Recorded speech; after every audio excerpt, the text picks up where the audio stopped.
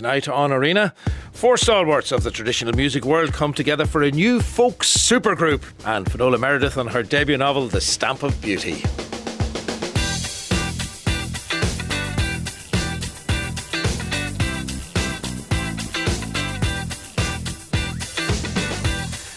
Five 51551 is the text. You can tweet the programme at RTE Arena. Any serious fan of folk music will be familiar with artists like the trio The Whileaways, the Grammy Award winning American group Cherish the Ladies, the acclaimed Irish trad group Lunasa, and the All-Ireland winning fiddle player Oisín McDermott.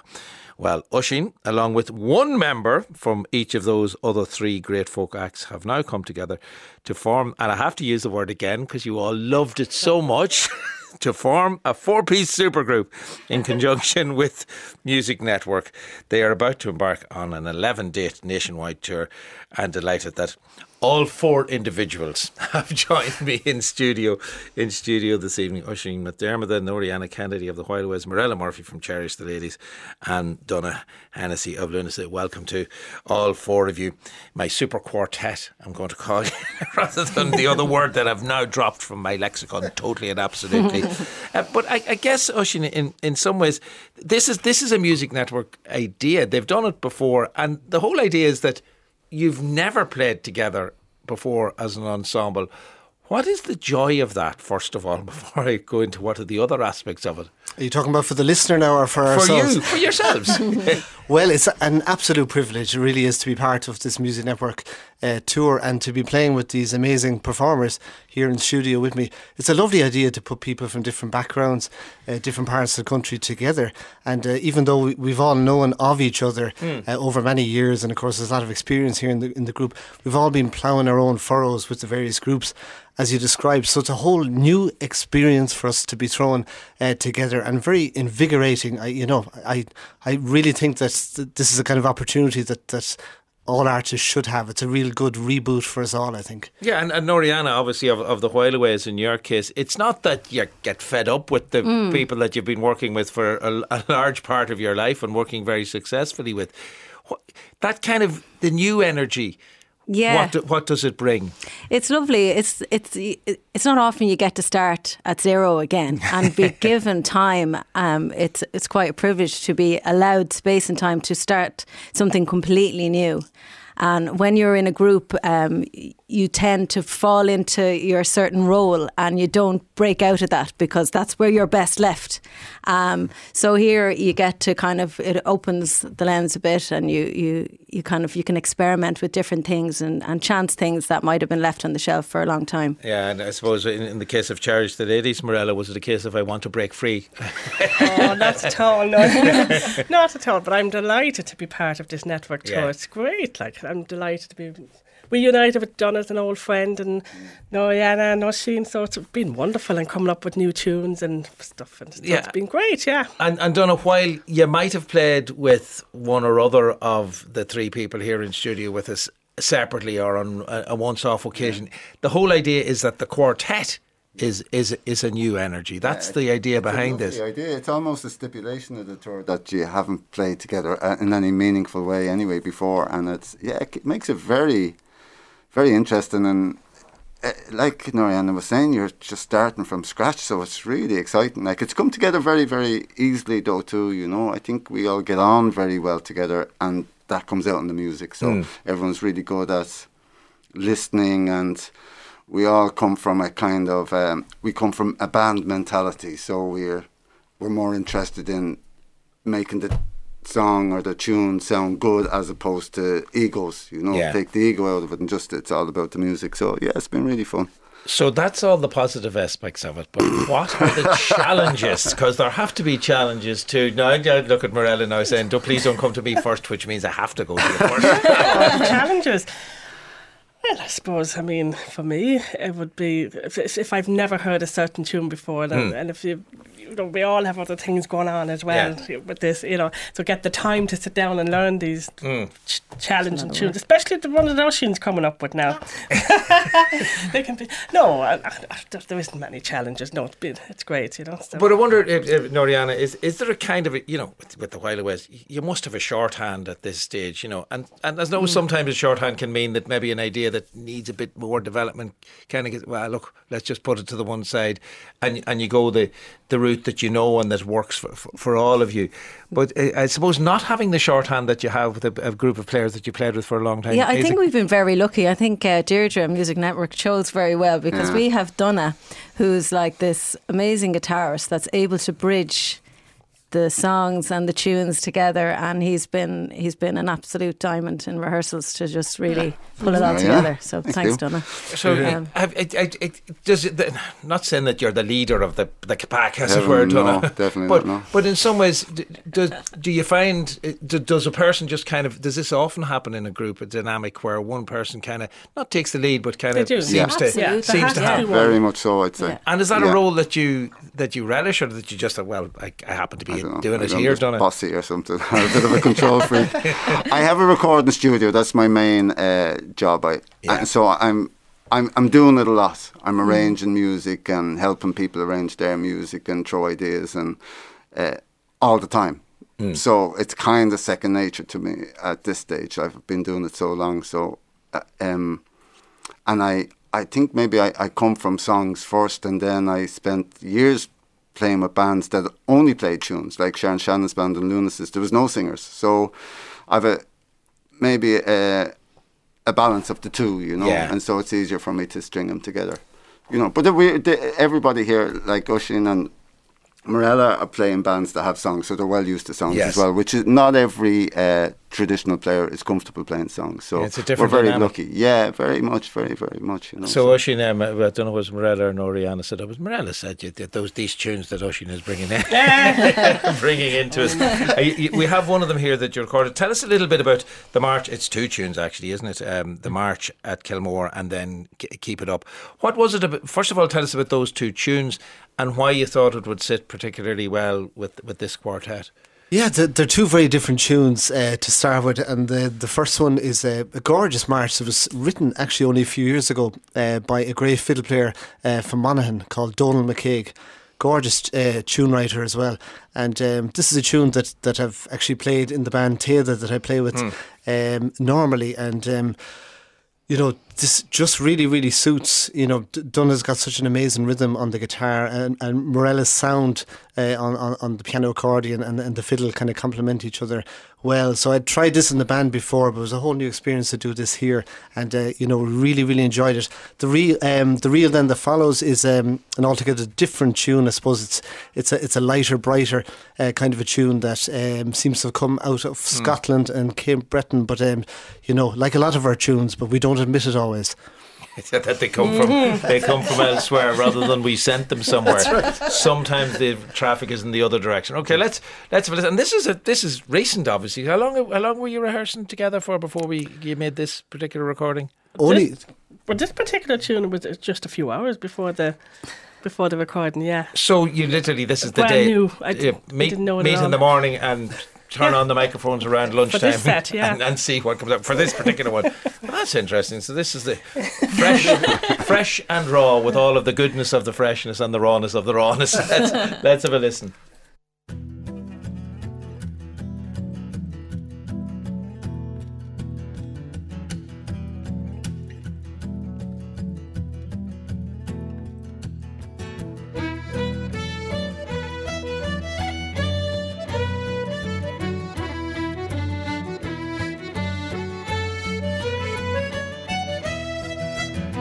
Two tunes there, The March at Kilmore and Keep It Up. I still can't believe that we were talking as we were listening to it there.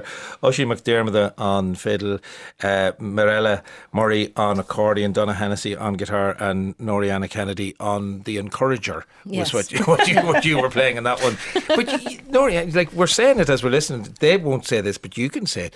That was after a couple of hours. That's an extraordinarily polished sound. How did you feel? Absolutely, in the room? Because you saw this happening. Yeah, and it was a joy today. We did a lot of rehearsing today. But the lads kind of went on another couple hours after me because I excused myself for the tunes part, and it's a real pleasure just to listen to them. They were getting on great, and I could hear the music was fab coming from them too. So. And Mirella, like you were saying, was it the first tune that you'd never heard before? No, You'd heard the second tune, so you were kind of a bit familiar with that? Familiar to hear it, but I'd never played it. But the first tune I'd never heard before. No. Is Donna that kind of came up with it. I know that you played, but Donna thought of it. Yeah, I recorded an album for Tay, the Oisin's band, before, and that I loved that track from us. So that's the only one that somebody has played before. So I asked, could we play that tune because I love it, that first march. So other than that, but I guess everything's out from scratch. Yeah, but that's kind of the nature of traditional music anyway, Oisin, isn't it? That you're sitting in a session, you're not going to know all the tunes. No, that's exactly, and that's the beautiful thing about the session is the tunes you don't know. You should be listening, or you are listening, and you're assimilating, you're taking these in, so that maybe a few weeks later, a few months, the tune might come to you. So you're always learning, using the ears. It's soaking in somewhere. Whose idea was it to record after a couple of hours like that? Like, I was presuming you had maybe a couple of weeks. How long did you actually have in terms of rehearsal, Donna? We had 2 days rehearsing, and then we knew we had to record on the third day. It was kind of part of it, so they could use the recordings for promotion, etc. So we knuckled down on the third day and says, well, we better get something that's a bit solid in a setting. So we got a song and a set of tunes together, and that was our third day. Yeah, I just find that kind of pressurised. I don't understand.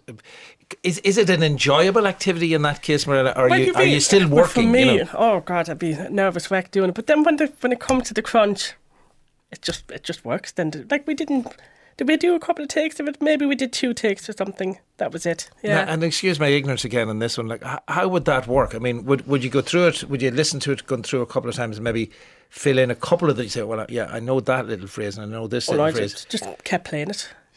And it would come from the head, from the ear to the fingers. Oh yeah. Is it a matter then of getting thought out of the way in some ways? Let it happen naturally. Yeah, because you learn it by ear, so it is very natural, And then once it's up here in my head, it's easier for me to play. All right. If it's not really in my head, that's when the mistakes and stuff are happening. But anyway, she drilled it into my head. But I must say, I've been playing with lots of different players, trad players for donkey's years, and these two here, Oisin and Mirella, are 2 of the fastest. They just know every tune ever written, and it doesn't care what key you want to play it in, they'll just do it. If they've never heard it, they'll have it off in 2 seconds. It's just, there's a pair of them in it. Usually you might get one person at the odd time, but to have 2 together is phenomenal. Then for you, Noriana, I suppose, was there an added pressure on you then when it came to the songs? Did you come with a lot of the songs, or how did that work out? Yeah, I was lucky enough in that I kind of got to walk in with my songbook and kind of open it up, and we tried a few, and I'd wait on the reaction, and then I'd know which ones were keepers and not. So yeah. And would you necessarily have songs, from the While Away songbooks, or would you have songs that look, that never really worked with there's the a lot While of that, and I'd like to try them out in some different setting? Yeah, because it's a kind of a traditional format, I got to kind of reach into that songbook that I hadn't in a long time. So I kind of recorded a traditional album about 10 years ago, and with songwriting I drifted away a lot from traditional songs, so it's been a lovely venture to go back, and there's a kind of a mixture there of songs that I've written, that I've arranged, and of songs I just love, and other songwriters' songs too. Yeah, and we'll set up the final song in a moment. But just to meet you, I'm wondering then, what is because I'm guessing there's a joy in the fact that look, you have your other projects, you have your other things that are happening, so it's not as if this is your one big chance, and if it all falls apart, it's terrible. But you also kind of know, well, this is finite, because I think it's very unusual for any of these groups because it's happened across classical music as well with Music Network. It's very unusual for the Oisin, I think, to kind of have a life beyond the tour, the Music Network tour. Totally, you put your finger on it there, and it's actually one thing we mentioned today when we were practicing. Like, we just have 11 nights, and there's something very special about that is tangible, and it's, I suppose, finite in a way. You know, we're, and I suppose the same goes for the audience. You know, I mean, they're not going to hear this gig this time next year. Are we breaking up, guys? Sorry to be the one now to break it. Do you know, Noriana, you said you left the room today? A lot of stuff went down. But, you know, and as a little secret I should let you in on, because Donna has composed 2 absolutely beautiful tunes, and which haven't been heard to date. And I think that Seamus Begley is part of this compositional treat that you'll be given, Donna. Seamus is a great friend of myself and Oisín's. I lived in Dingle most of my life, and he was probably my best friend, one of my best friends, and very close friend of Oisín. So yeah, we were working out stuff today that we'll have to do as a, you know. But I suppose there's a great joy in that. I mean, I remember watching on the news at the night of the funeral, and I just did this group of musicians in the church, almost all breaking into song and music together. Yeah, there was a hell of a lot more musicians outside. And then we were talking about it today. We saw later, there was plenty of room in the church, and there were hundreds of musicians outside. All right, well, listen. Yeah. I'm sure that those pieces will have an added excellence on the nights of the tour. I'll give some of the details in a moment. But lead us, if you would, Noriana, into Mother Says, which is the other song that we've recorded today. Yeah, it's the song I recorded with the Whileaways, and I just thought it would lend itself so well to the fiddle and the accordion. We do a lot of oohing and eyeing because we don't have a fiddle player in the Whileaways, you know, so it's nice to actually get the real thing and have Morella and Oisín play on this. It's lovely. It's really lovely. Now let's have a listen to Mother Says, and thanks to all 4 of you for coming in this evening. Thank you, Sean.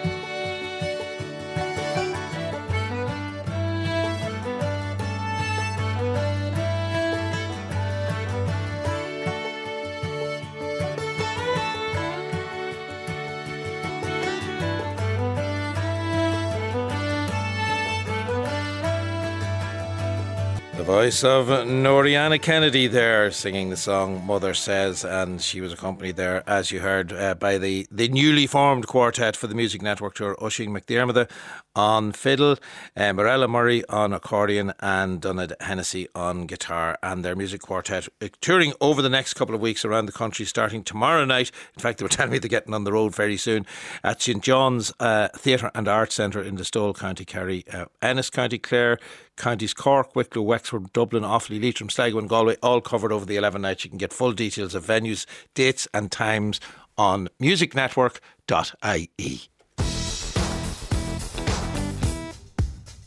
The Stamp of Beauty is the debut novel from Finola Meredith, a journalist and broadcaster based in Belfast. It tells the story of Lenny Moffat, a young married woman living in Belfast whose day-to-day existence is upended by 2 apparently ordinary events. Her mother, Patty, moves in with her, and she applies for a job at a newspaper. Coercive control, the long shadow of the past are just 2 of the themes that Meredith explores as Lenny embarks on an affair with the newspaper's editor, Roddy Riceborough. Delighted that Finola Meredith is with me in studio this evening. We're in Belfast here, but where did this novel begin for you, Finola? Because I think that probably will open up many of the themes that you have in there. Well, it did begin in Belfast in the sense that it began with a book that I found in the library at Queen's University in Belfast. I wasn't actually looking for this book at the time, but it caught my eye. And it was a big red hardback book. It just had the single word Olympia on the spine. I thought, oh, what's that?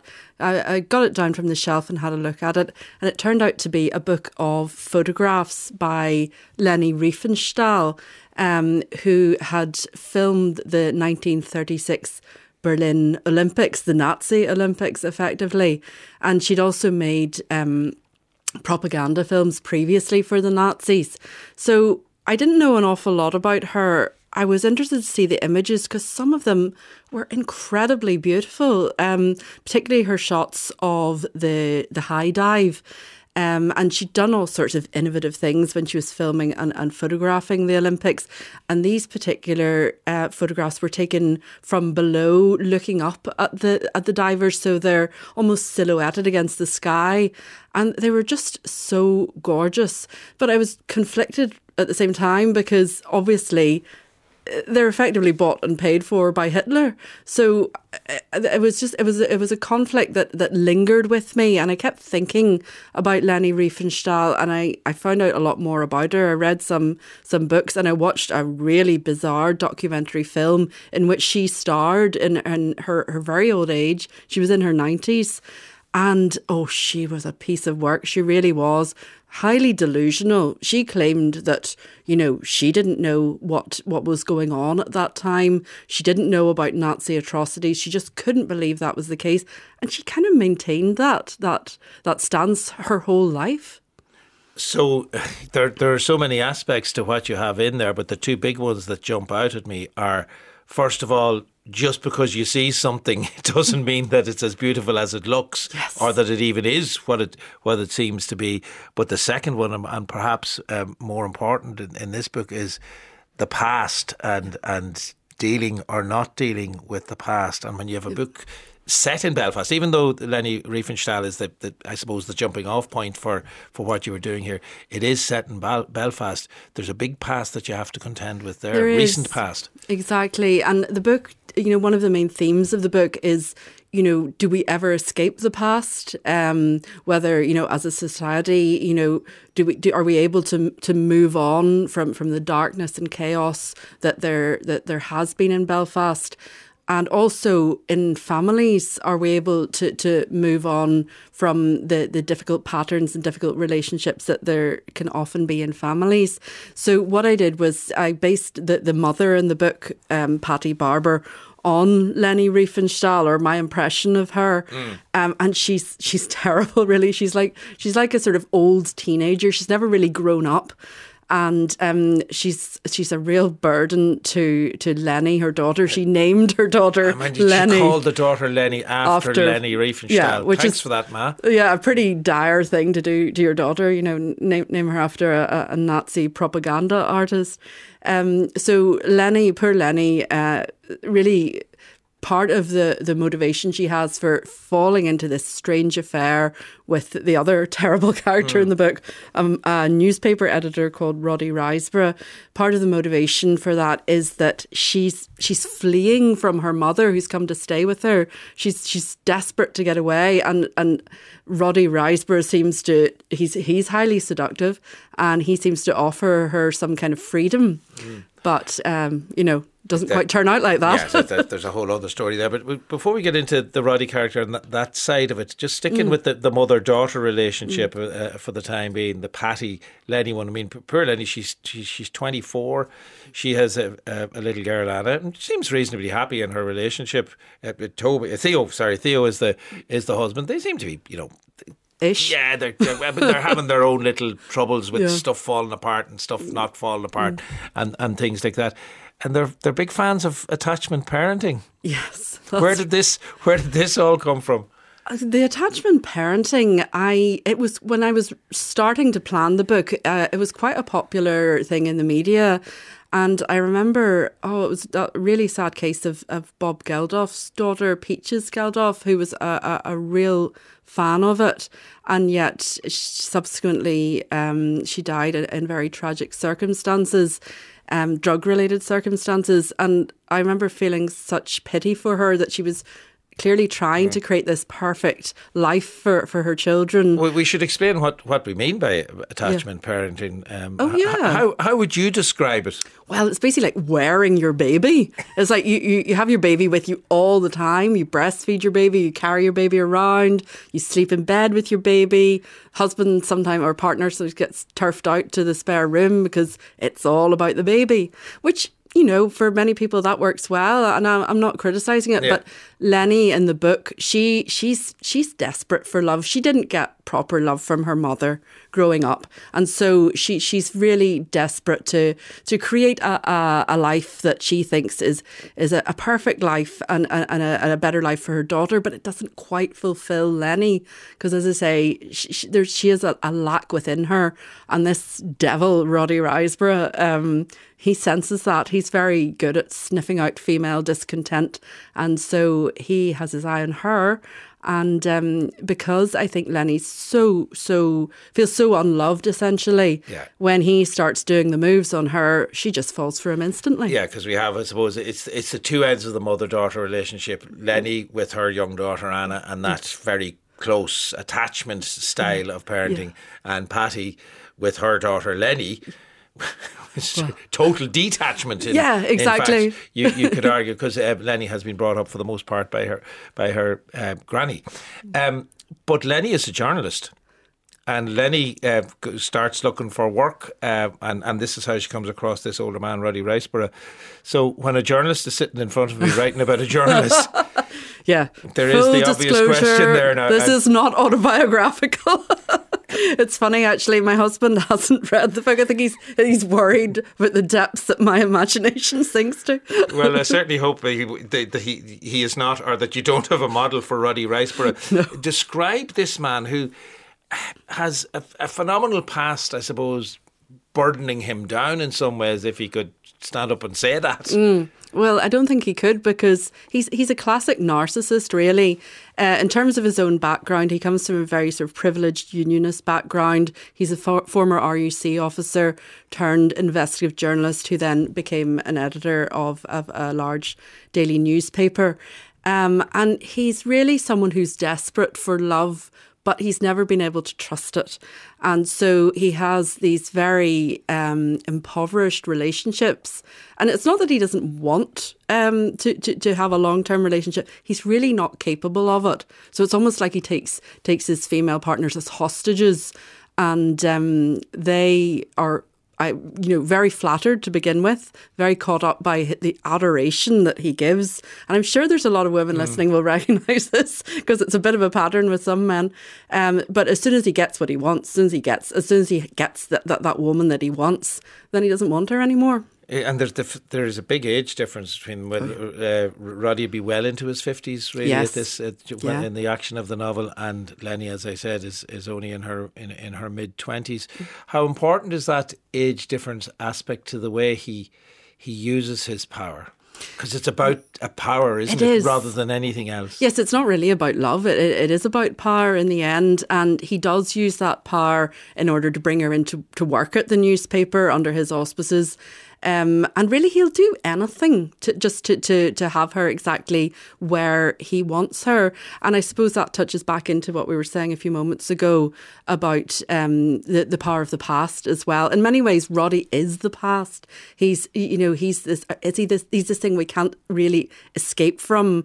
And so is Lenny's mother too. They're both characters from a different era, and they are rooted in that era. And the question is whether Lenny can free herself from either one of them. The other interesting aspect that, again, and not necessarily autobiographical, but this kind of dynamic, I think you might expand a little bit on for me, which is the Roddy character.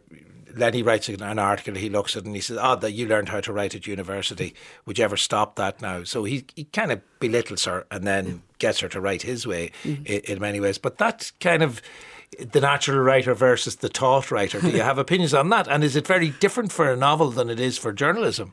Oh, yes. I mean, obviously, I am a journalist myself, so I, do have some knowledge of the way that works. And it is, of course, very different for example, from writing a 750-word opinion column, which I do every week in the Belfast Telegraph, to writing a 75,000-word novel. But I had this story has been in my head for quite a while, and it was just bursting to get out. And although it was scary, and I did have some trepidation about starting it, once I started, it all flowed. And I did draw on some of my journalistic experience writing about Lenny and her work at the newspaper. But I also drew a lot on my imagination. And you're adamant that Roddy Riceborough, there are no editors, living or dead, who will be following us on this one, are there? No, definitely. I mean, I'm kind of horrified at myself, really, for making up such a terrible man out of my own head. Was that an enjoyable activity, though? Weirdly, yes.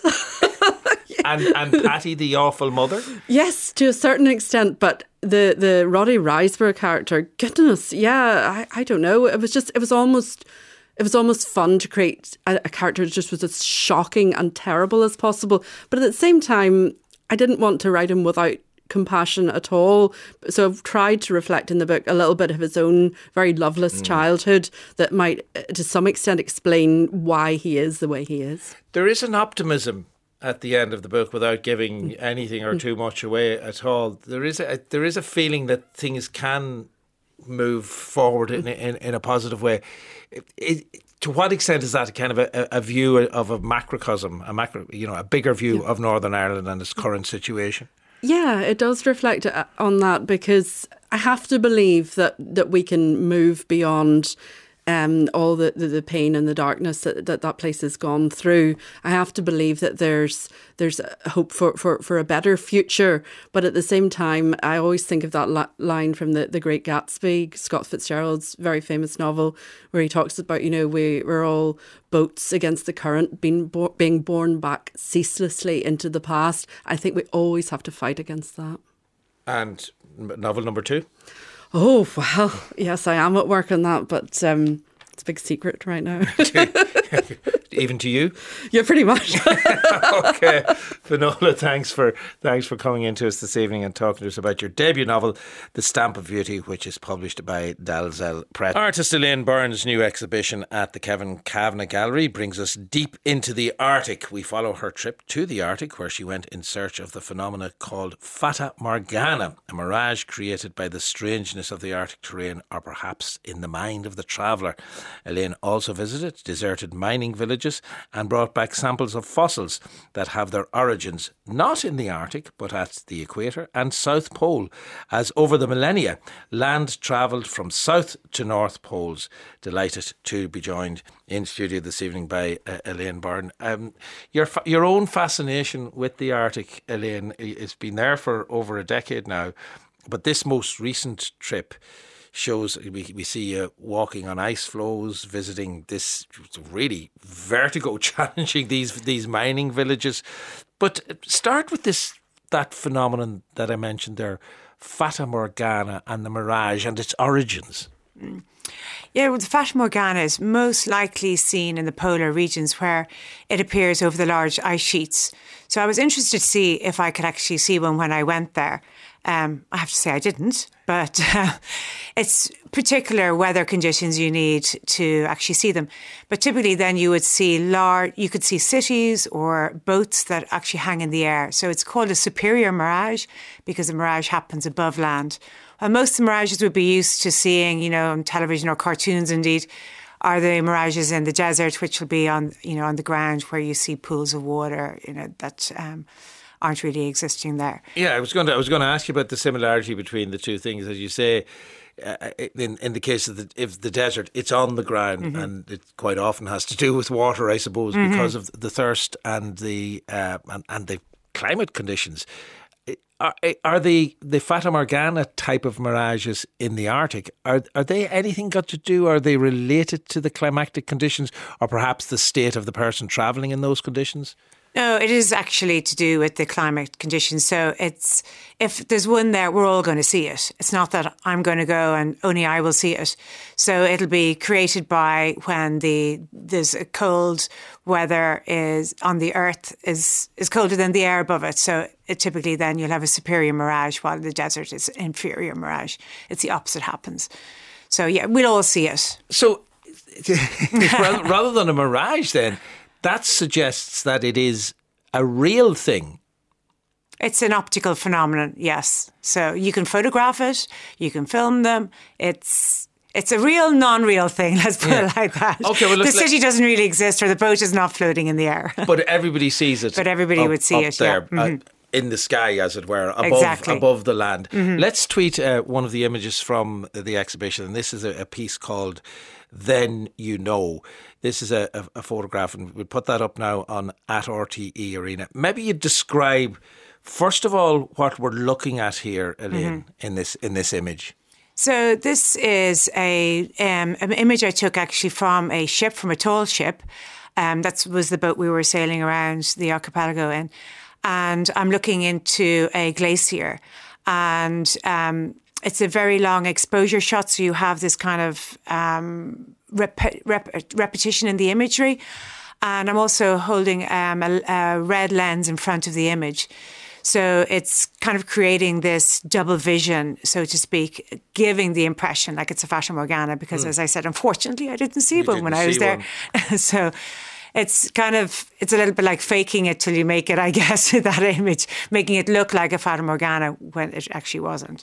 But there have been Fata Morganas in the past. Oh yes, we weren't lucky in the weather conditions we were there. Tell me about Ross and this Croker Mountain, or his Fata Morgana. Maybe describe that to us. Yes, I was very interested in the Arctic naval history, and particularly this man, Sir John Ross, who went to the Arctic with 2 ships in 1818.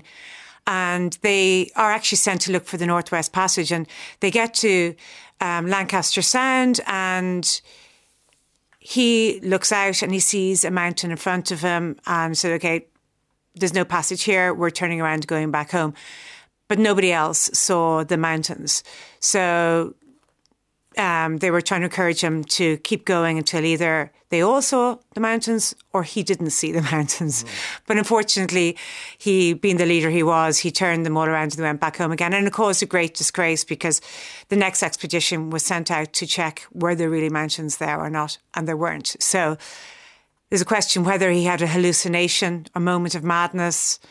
It's very unlikely it was a Fata Morgana, because, as I said, everybody would have seen it, just not one person. Yeah, the name mirage here is slightly misleading in that a mirage does suggest that it's not there. An hallucination is not there. A Fata Morgana is there. It is there, but it's a projection. I think it's the best way to say it. It's a projection of an image. So if there's a boat on the horizon, for example, sailing, it'll be projected up onto the sky through this weather phenomenon. Yeah, so it's something real that is somewhere else that just gets put up, like a mirror type of effect. Like projection. Yeah. Yeah. The exhibition then brings fossils which were once trees and are now rock. They have travelled quite a distance. So just explain your researches and what you found in around that particular phenomenon. Yeah, I've been researching for a long time Svalbard and the really unusual situation that's there politically, because has Russian towns and Russian-owned land, but all under Norwegian sovereignty. It's a very particular region. But as you go even further back in time, right back to 600 million years ago, the land was actually in South Pole, and you can, because there's no foliage or no trees or anything in Svalbard, you see everything in the rock formation. You see, you can see the red rocks of when it was hanging around the equator, and what was happening then, and what types of plants there were, and when it then moved a bit north and became more swampy. And so there's all these remnants of trees and plants and fossils of leaves, and all types of trees, and obviously marine animals as well, throughout the whole island, which is amazing, because when a place where there is no trees, they're all there at your feet, but in rocks. There's traces of what it used to be like. I suppose this also suggests that we kind of, in our position on the globe, must have come from down south at some point, travelling north, and possibly some stuff coming from the north and travelling south. Our island is a kind of a conglomeration in that regard, isn't it? Yes, and the movement hasn't stopped. It's still going north, so it's still on a trajectory. Yeah. But you or I will not see that happen. We will not. I would guess it's a very slow trajectory, lest people get panicked at home. So the exhibition then looks back at your long engagement, in fact, that you've had with the Arctic, and work that you've done previously about Svalbard and the mining and other industries that has gone on there. Tell me a little bit more about those particular communities. Yeah, but Svalbard started off really as a mining community. So there was never any native population there. So there was a lot of a Swedish community mostly, and Russian community, and then Norwegian. Originally, there was a lot of whaling there, but that kind of petered out early. And there was 2 Russian towns until fairly recently lived in, only one now. And, coal mining, and Longyearbyen, the Norwegian town, still does a little bit of coal mining. There's one coal mine still existing, but the plan is to basically stop coal mining in the next 5 years. So given that the whole island is pretty much run on coal, it'll be interesting to see, how that's going to survive, particularly the Russian town. And what you've looked at in terms of the exhibition then, the way I suppose what you're showing us here is the video of you walking on the ice floe. Describe that to us. So again, you can be lucky, and in this particular case I was. There was a good ice floe when we were sailing up north, and there was a piece of ice that came by, and I was like, okay, do you think it's safe for me to go out on that ice floe and get videoed? So one of my colleagues was a group of artists on the ship, videoed me walking on the ice floe as it's moving through these international waters. And I'm just kind of circling this piece of ice it's heading south as we were going north through this very desolate landscape. What is the sense of powerlessness when you're on a floe like that, a single human being, and this massive geological phenomenon, I suppose it is in some ways, that you're just, wherever it goes, you're going. The lack of control must be mind-boggling, if not terrifying. Well, you're definitely hoping for the best because if something goes wrong, it's going to go horribly wrong. For example, things like you don't think about in advance. You can't wear a life jacket when you're on the ice floe because if you go under, you're going to get trapped there. So there's things that, it happens so quickly, in a way I didn't necessarily think about all the consequences of what was actually happening, which was maybe a good thing. But yes, it's definitely within the landscape. When you watch the video now, you see all the birds going by and there's something, wonderful about that openness of nature and the landscape that you have in the Arctic. But when you're looking at that, we hear so much now in terms of climate change and what is or isn't happening to the ice floe in that particular part of the world, and indeed the paucity of ice now, the constantly decreasing amount of ice. What are your feelings around that when you're in situ, when you're actually in and around the Arctic Circle and the Arctic Ocean? This summer was probably one of the warmest summers they've had. So anybody who's been living there for a while was telling us that. So it is a massive issue for Longyearbyen, and the whole town itself has shifted position because of the global warming causing land slides, actually, given that, the snow brings down a lot of rocks and quite a few people have had their houses crushed and people have lost their lives in Longyearbyen. So you see it very practically there in the town, just, the empty buildings as the town has actually shifted further away from the mountains.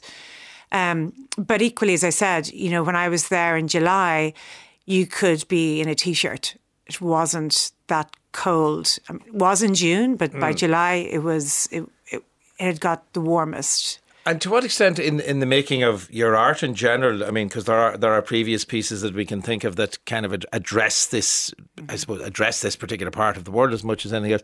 To what extent are you trying to bring a consciousness in and around climate change, or are there other just simple aesthetic concerns in your mind? My primary interest was around the possibilities of a place like Svalbard, which has no visa restrictions. So any country that signs the Svalbard Treaty can go and live there. So, what possibilities is there for other places like that in the world where you can live and work without a visa? So I was particularly interested in that. And as soon as I went to Svalbard and saw ecologically, it's a bit of a disaster because everything has to be brought into the island. You can't grow anything there, so every bit of food has to come in, every bit of waste has to come out. And, it's been powered by coal. It wasn't not really made to have as many people living, and now primarily a tourist industry. It wasn't really made for that. And, you can only assume it's going to have pretty bad effect on the climate there. Any plans for a trip back or to the other side down below? Are you heading Antarctica? What direction? I would love to go to. I'd love to go to Antarctica. Yes, yes. I'm planning to go back. There is a university actually in Longyearbyen, and they do a lot of research work there. So I'm planning to work with one of the scientists in the next year and a half on a project there. So it'll be very exciting. Well, listen, good luck with that. And thank you very much. Stay off the ice floe. Please. That's common work. Elaine Byrne's exhibition. Elaine has been speaking to us about. It runs at the Kevin Kavanagh Gallery through until February the 25th. Info at kevinkavanagh.ie on that one. That is our lot for this Tuesday evening. Leah Murphy, Paula Shields, Amandine Passel-Devine were the researchers. Michelle Gibson was the broadcast coordinator. Harry Buckles was on sound this evening, and tonight's programme produced by Keishi. Talk to you tomorrow night once again. Among my guests, Lisa O'Neill, very interesting on her new album. That is tomorrow night here on Arena.